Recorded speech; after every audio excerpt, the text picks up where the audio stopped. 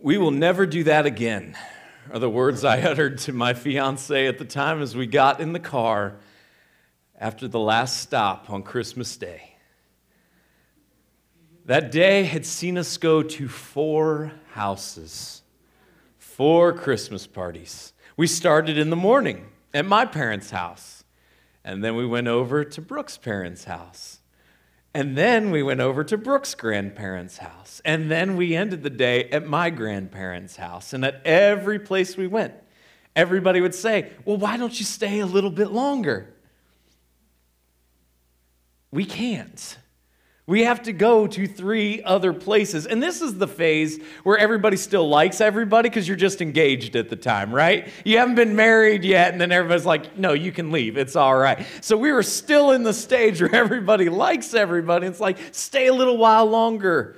Eat some more food. It was just miserable. We mapped out the day that we could stay an hour and a half everywhere, and we would eat a little, we'd snack a little bit, but we wouldn't full on eat anywhere because you had to eat everywhere. You didn't want to hurt anybody's feelings, but then you had to try to pick the best of what each place had to offer. And all day I told her, all day, I said, whatever you do, make sure you leave room for Nanny's cake.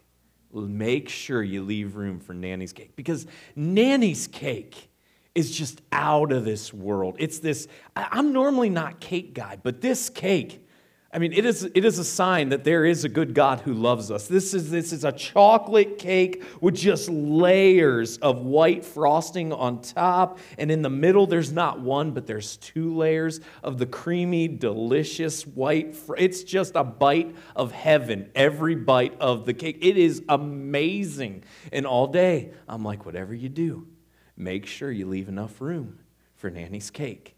And we got over to my grandparents' house, and so we started with, they always have ham on Christmas. Ham is just, I understand why people are vegetarians if all they've ever eaten is ham, all right? I mean, I do not understand how one beautiful animal can produce bacon, but also ham. But whatever, the pig has managed to pull it off. I am not ham guy, and my grandparents every year for Christmas and Easter have ham, because what better way to celebrate the resurrected Jesus, who was Jewish, than by serving everybody ham, right? Happy Easter, Merry Christmas, have some ham. No, thank you. But they would have ham every year and some crackers and some other assortment of things I haven't fully figured. But I was like, yes, this year, because I moved away and Nanny knows how much I love her cake. Because I asked her, what are we going to have? Because when it's your family, you can do that. When it's the in-laws and you're still trying to put your best foot forward, not so much. After you're married for a few years, who cares? Then you can ask them. But again, I was still engaged, so trying to put the best foot forward, didn't want to ask them that. So we go through the ham, and I take a real small piece of sliver and eat that. But I've now been to 4 houses, 4 rounds of food, and I have saved room for this cake that I couldn't wait. And the nanny said, "I'm going to go get the cake." And I'm like, yes, awesome. She goes into the kitchen, gets the cake, and comes out with this. This is not chocolate cake with delicious vanilla frosting. This is what people feed people in prison. And all night since we arrived at their house, I was talking about how much I couldn't wait to have a big old piece of cake.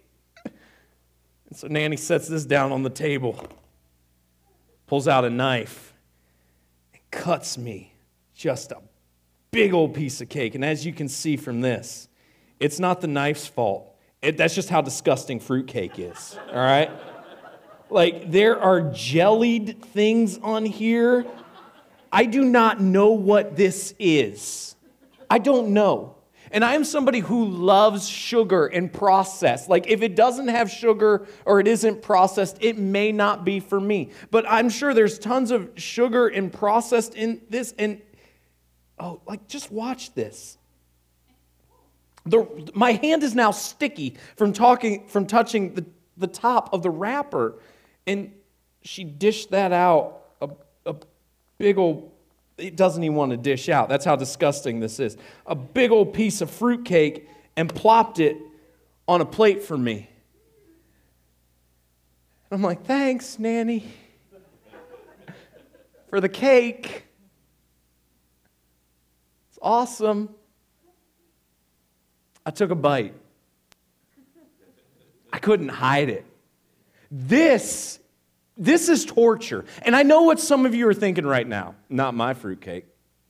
Some of you right now are thinking, my fruitcake is amazing. And that's just because people don't love you enough in your life, all right? I'm here to tell you what your husband will probably be too scared to tell you. I'm here to tell you what your boyfriend or your girlfriend is definitely too scared to tell you. Your fruitcake isn't good because it's fruitcake. So it can't be good. It's just a law. There is no fruitcake that is good fruitcake. And I took one bite of it, and it was disgusting. Now, I don't love cake, but generally, I'm a big fan. I'm a big fan of eating fruit. The problem with fruitcake isn't the fruit. It's whatever else they managed to, whatever they managed to do to the fruit, first of all, and then throw it in with everything else. The problem isn't with the fruit and the fruitcake, because fruit is delicious, it's glorious, but when they dry it or candy it and then put it in this concoction of disgusting and wrap it all up in one as a holiday gift to somebody, it's just gross. It's just gross. This morning, we're going to be talking about what to serve people as we continue the chaos of Christmas. And last week, we saw what to wear, and we saw what we need to take off. We saw that there's a lot of things that come to our lives naturally, and there are things that we need to just take off. All of us have them. And if we're not careful, they invade our lives because they're natural and they feel good, and they come to us honestly and easily. And yet, the life of somebody who follows Jesus needs to look radically different. And so there are things that we need to take off. And today we're going to look at what to serve. And if you grew up in the church, then you've heard about these things. You've probably memorized them. It's what some people call the fruit of the Spirit. So if you have your Bible apps on your phone or your tablets, you can follow along with us. And if not, you can follow along on the screen as we're going to be jumping into Galatians 5 this morning. But I just want to encourage you from the outset that the problem in your life will not be the things we're about to talk about. It will be everything else that's added to them. And this morning, we're going to see what a life of following Jesus should look like. So follow along with us in the Bible apps and on the screens as we jump into Galatians 5:22, where we read these words. But the fruit of the Spirit is love, joy, peace, patience, kindness, goodness, faithfulness, gentleness, and self-control. Let me read these again. The fruit of the Spirit is love, joy, peace, patience, kindness, goodness, faithfulness, gentleness, self-control. These are to be markers that define your life if you are a follower of Jesus. These are to be markers that define who you are and how you act if you are a follower of Jesus. These are the proof that Jesus rules and reigns in your life. And that's what following Jesus is all about. Following Jesus is all about less and less of you, that we would echo the words of John the Baptist, that I must decrease and God within me must increase, meaning that my life looks increasingly less like the natural Brian and increasingly more like the supernatural Jesus. And these are the markers that enable that, and these are also the markers which are the proof that we have made the decision to follow Jesus, that these are the characteristics that define our lives. And in the world in which we live, as we all know, these are so countercultural. And they're in short supply. And yet, what's interesting is they're in even greater demand. They're in increasing demand as the supply shortens. that we are to be people who are defined by our love. This is the starting point. This is the foundation. That as followers of Jesus, when people look at us, our lives and who we are defined as being people of love. This is the starting point. That we are to have joy within us. And some people, they try to draw a divide between joy and happiness, and that can be really nuanced, and that can be really difficult. So if you're just like, I don't know even where to start, just ask yourself, am I generally a happy person? Do people look at me and think I'm generally happy? Is that prevalent in my life? When somebody cuts me off, what's my natural inclination? And it's not that you have to love the fact that somebody just cuts you off, but if you're laying on the horn for 30 seconds, double burden them, and then dropping a couple other words as you then cut them off, chances are, maybe we need to work on this a little bit, just a little bit. And have you ever noticed how everybody else is a terrible driver? I love it. I love it. Everybody else on the roads is an idiot, but never you. Right? Like, you're never the problem. Everybody else is the problem. They're driving too fast, or they're driving too slow, or they're changing lanes too often, or they're not changing lanes enough, but you're fine. You're fine. You and Bill Bush are ready to teach driving lessons to everybody, right? Right? Because you got it going on, but everybody else on the road is an idiot. So you be people of love. That joy is to inhabit your life. That peace is to rule and to reign. That peace is to be a defining characteristic of who you are and how you conduct yourself. That patience is something that comes about in your life, that you just don't fly off the handle every time you want to, but that you allow patience to envelop you and to develop within you and to be seen by others in how you respond and oftentimes how you choose not to respond. That kindness rules and reigns in your life, that you are a generally kind person, that you care about other people, and you are willing to sacrifice, and you are willing to go out of your comfort zone and inconvenience yourself in order to benefit others. That kindness is a defining characteristic of who you are. That people look at you and they just see the goodness that radiates from you. That faithfulness defines you. That you are a person who is faithful. That you are gentle. And lastly, that you are self-controlled. These are the characteristics of a Jesus follower. These are characteristics of Jesus. And as people who make the claim that we are followers of Jesus, these need to be increasingly evident in our lives. And as we saw last week, this is not an instantaneous process. At the second you accept Jesus, it does not mean that your life will be all figured out and you will then be perfect. It is a work of God within us, and we will increasingly fall short. But what these characteristics define is the need for us to grow and develop in these areas. And we need to constantly be making sure that more and more of these characteristics are defined by our conduct. But the fruit of the Spirit, the proof of God working and alive within you, is love, is joy, is peace, is patience, is kindness, is goodness, is faithfulness, is gentleness, and is self-control. Against such things, the verse goes on to say, there is no law. Now, here's the incredible thing about this. Everyone realizes that these are good things. Everyone realizes that love, joy, peace, patience, kindness, goodness, faithfulness, gentleness, and self-control are good things. There is no law against these things because universally, whether somebody's a follower of Jesus or not, universally everyone understands these attributes and characteristics are positive things. These are good things. These are things that should be celebrated. And here's what's interesting.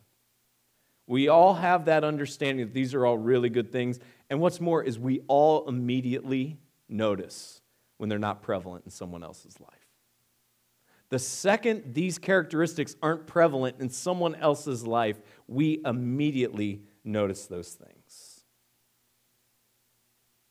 And yet, when they don't define our lives, it oftentimes takes us a little bit more time to realize that. I'm part of a text group with friends that I've had for years. And we make fun of each other because we're guys, and that's what we do. If you're not making fun of each other, then you don't like each other. And we talk sports, we break sports news, we give each other hot takes. We talk about our families, we'll talk about politics because we're good friends. We'll talk about everything. It's an amazing group. It's great. I mean, but there are days where there will literally be hundreds of messages that are sent back and forth. Literally hundreds of messages that are sent back and forth. But it's just a phenomenal group of friends where we text each other, we make each other laugh, we support each other. It's great. It's an awesome group. My wife is in a text group with her friends that's really stupid. They talk about, it just is. They talk about things that they care about, and they send hundreds of messages back, and it's really annoying. It's really annoying that they send hundreds of messages back and forth all day. Like, you don't have lives to live? What's the deal? Live your life, put down your phone. You don't need to be texting each other hundreds of times a day, all right? So the other night, we're sitting down to dinner. Now, my text group's amazing. Her text group's lame, all right? So we're sitting down for dinner the other night, and I hear the phone just start dinging. I'm like, all right, once or twice. But it just keeps going. It's like notification after notification after notification. I'm like, I've seen some of the memes you guys send back and forth. They're lame. They're not good. They're not funny. There's nothing of value here. I'm like, could you please just silence your phone? And as soon as I said that, I kid you not, there were like 15 dings right in a row. I'm like, how do people even text that fast? Like, would you please silence your phone? She's like, all right. Jeez. She gets up. She's like, my phone's silenced.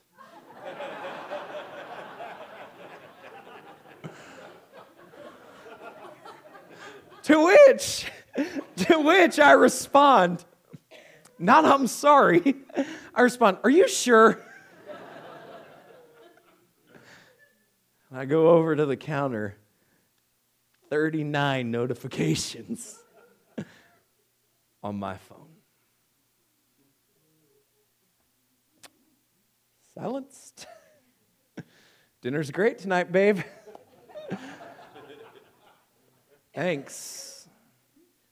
See, when it's my text group, it's fine. When it's her text group, I'm just like, well, this is annoying. It's so interesting in life how this happens, where we see characteristics or traits in other people, and they annoy us. They cause us to bristle, get frustrated. But we turn a blind eye when we're guilty. See, one of the hardest things about putting these 9 fruits of the Spirit in practice in our lives is we immediately notice them when they're void in other people's lives. But we have blinders on in terms of our own lives. And as soon as someone we know or love or don't like is devoid of love, of joy, of peace, of patience, of kindness, of goodness, of faithfulness, of gentleness, or of self-control, we can all be the critic and we can all point it out instantaneously and immediately and say, there it is on full display. But when it's us, we don't see it.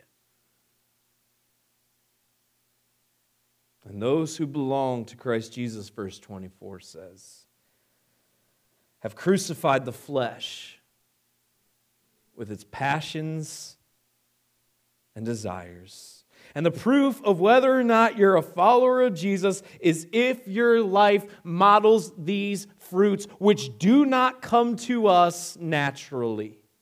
These within us are a work of God. Now, does that mean that people who don't follow Jesus can't exhibit any love? No, of course not. By God's just general grace that He shines upon the entire world, whether people know Him or not, He allows love to seep in. But I will say this, that as people who are followers of Jesus, our love needs to be more immense and more intense. Does that mean that joy or peace can't invade the hearts of people who don't follow Jesus? Of course not, but I will guarantee you this, not on the level that is available to people who follow Jesus and make it a point to have Jesus radiate through their lives.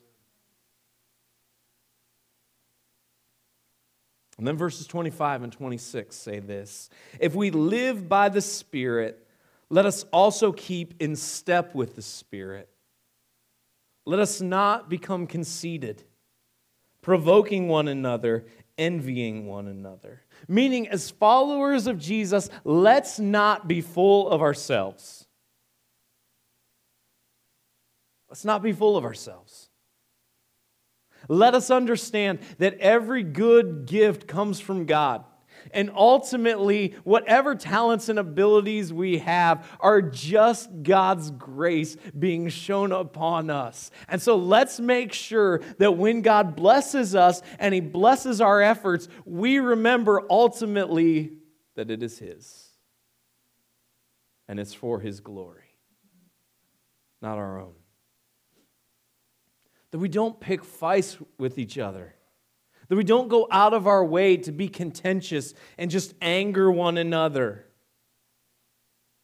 That instead of that we'd be promoters of peace. And I know sometimes it's really fun when the siblings coming over. You're like, watch this. Watch this. And then an hour later, you've succeeded. And everybody is mad at each other and upset. I know it's really easy when you see the meme that you know is just going to set off half your social media feed. But honestly, you're just a little bored that day. I'm just going to put it out there, just to fan the flames a little bit and just see. No. He says, as followers of Jesus, let's not do that.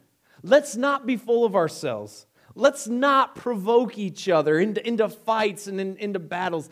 Let's not do that. And let's not be envious. Let's celebrate the success of others. Let's encourage them. Let's cheer them on. Let's not look at them and say, that should be me. What they have, I want. But let's instead, as a community, come alongside each other, encourage one another, and celebrate each other. And together just be so thankful for the graciousness of God on display. And these three things are an integral part to us living in community together. And we've said this numerous times, and we really believe it at our foundation and at our core. That's what being the church is all about. Being the church is all about being a community. It's not that we just come together and assemble, but it means that we are invested and engaged in each other's lives. And what that means is that your life looks different than my life. And my life looks different than your life. And you do some things that I wouldn't do. And I do some things that you wouldn't do. Not because they're right or wrong. It's just a preference. It's just a preference. And the beautiful thing about community is that it doesn't demand uniformity. Because uniformity gets boring really quickly.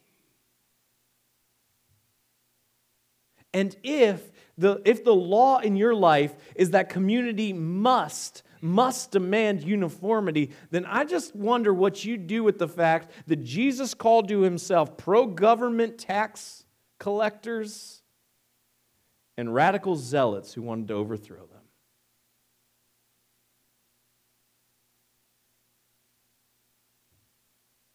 said, "Come and follow me."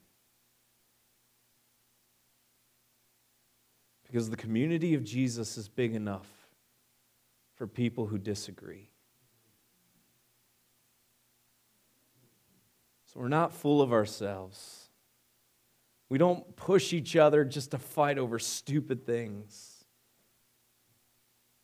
We don't envy what other people have.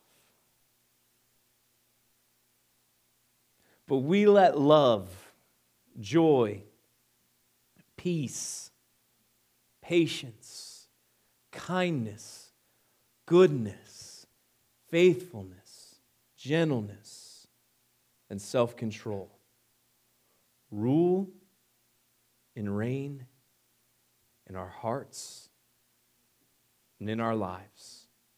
That these are the things that define who we are and how we live. If we are followers of Jesus, let our lives look like Jesus. But here's the thing.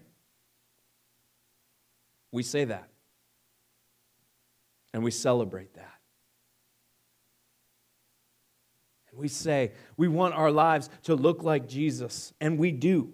And we want all of these fruits to come and to just pierce who we are and to be on full display in our life. And I'm going to say them again, and you're probably getting sick of hearing them, but you need to understand this is what must define us. Love, joy, peace, patience, kindness, goodness, faithfulness, gentleness, and self-control. And we need those things to come and take over our lives so that our lives look less like us and more like Jesus. That is the goal of following Jesus. But remember this. Always remember this. Remember where the life of Jesus led.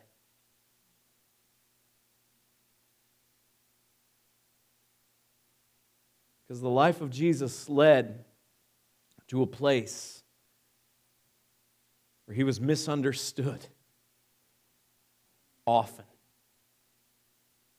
The life of Jesus led to a place where the people who proclaimed to be the most religious people couldn't stand him. The life of Jesus led to a place where the closest followers who hung out with him for 3 years got scared because they were threatened by a teenage girl around a fire, and in his darkest hour ran and were gone. The life of Jesus led to a place where the friends and the followers that he had around them, when he begged and pleaded with them the night before he would pay the price for our sins to keep watch and pray, fell asleep. The life of Jesus led to a place where he laid down his life for you and me. See, when our life looks like the life of Jesus, it means we understand that we serve others. It means we understand that they're going to be people who, yes, while they would say there's nothing wrong with love, joy, peace, patience, kindness, goodness, faithfulness, gentleness, and self-control, will say there's something wrong with you. You ever met those people? They're the people who are like, I don't do desserts, they're too sweet. What is wrong with you? I don't do desserts, they're too sweet?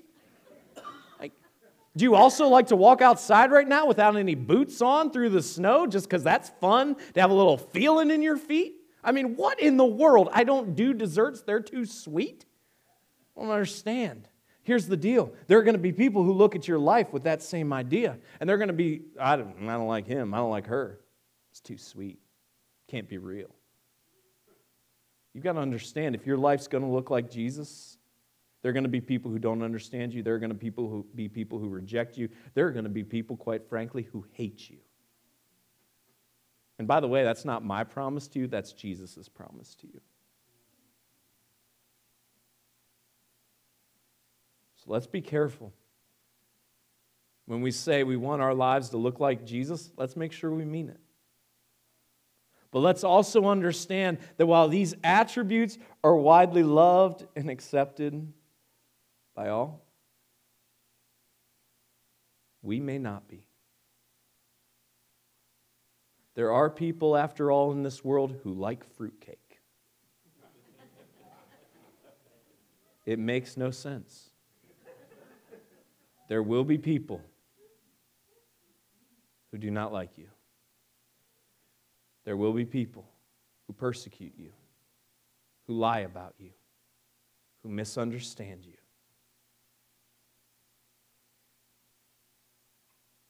The question is, are we ready? And when we understand what following Jesus encompasses and what it really means, we understand that we're inviting opposition into our lives. But I promise you this, the life that's lived in love, in joy, in peace, in patience, in kindness, in goodness, in faithfulness, in gentleness, and in self-control is always worth it. That we would look like Jesus and less like ourselves. God, I pray that you'd help us. Help us not just understand these things, but help us live them. That our lives would be defined with love, with joy, with peace, patience, with kindness and goodness and faithfulness and gentleness and self-control.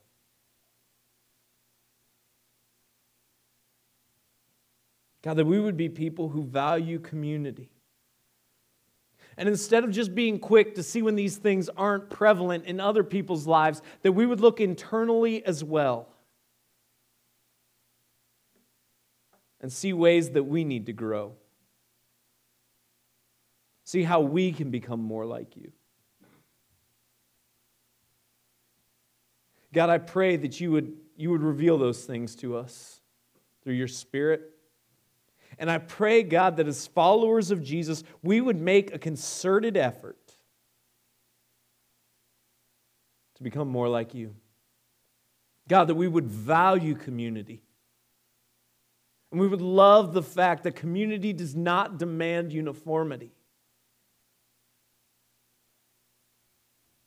And God, that we would really factor in what it means to have our lives look like yours.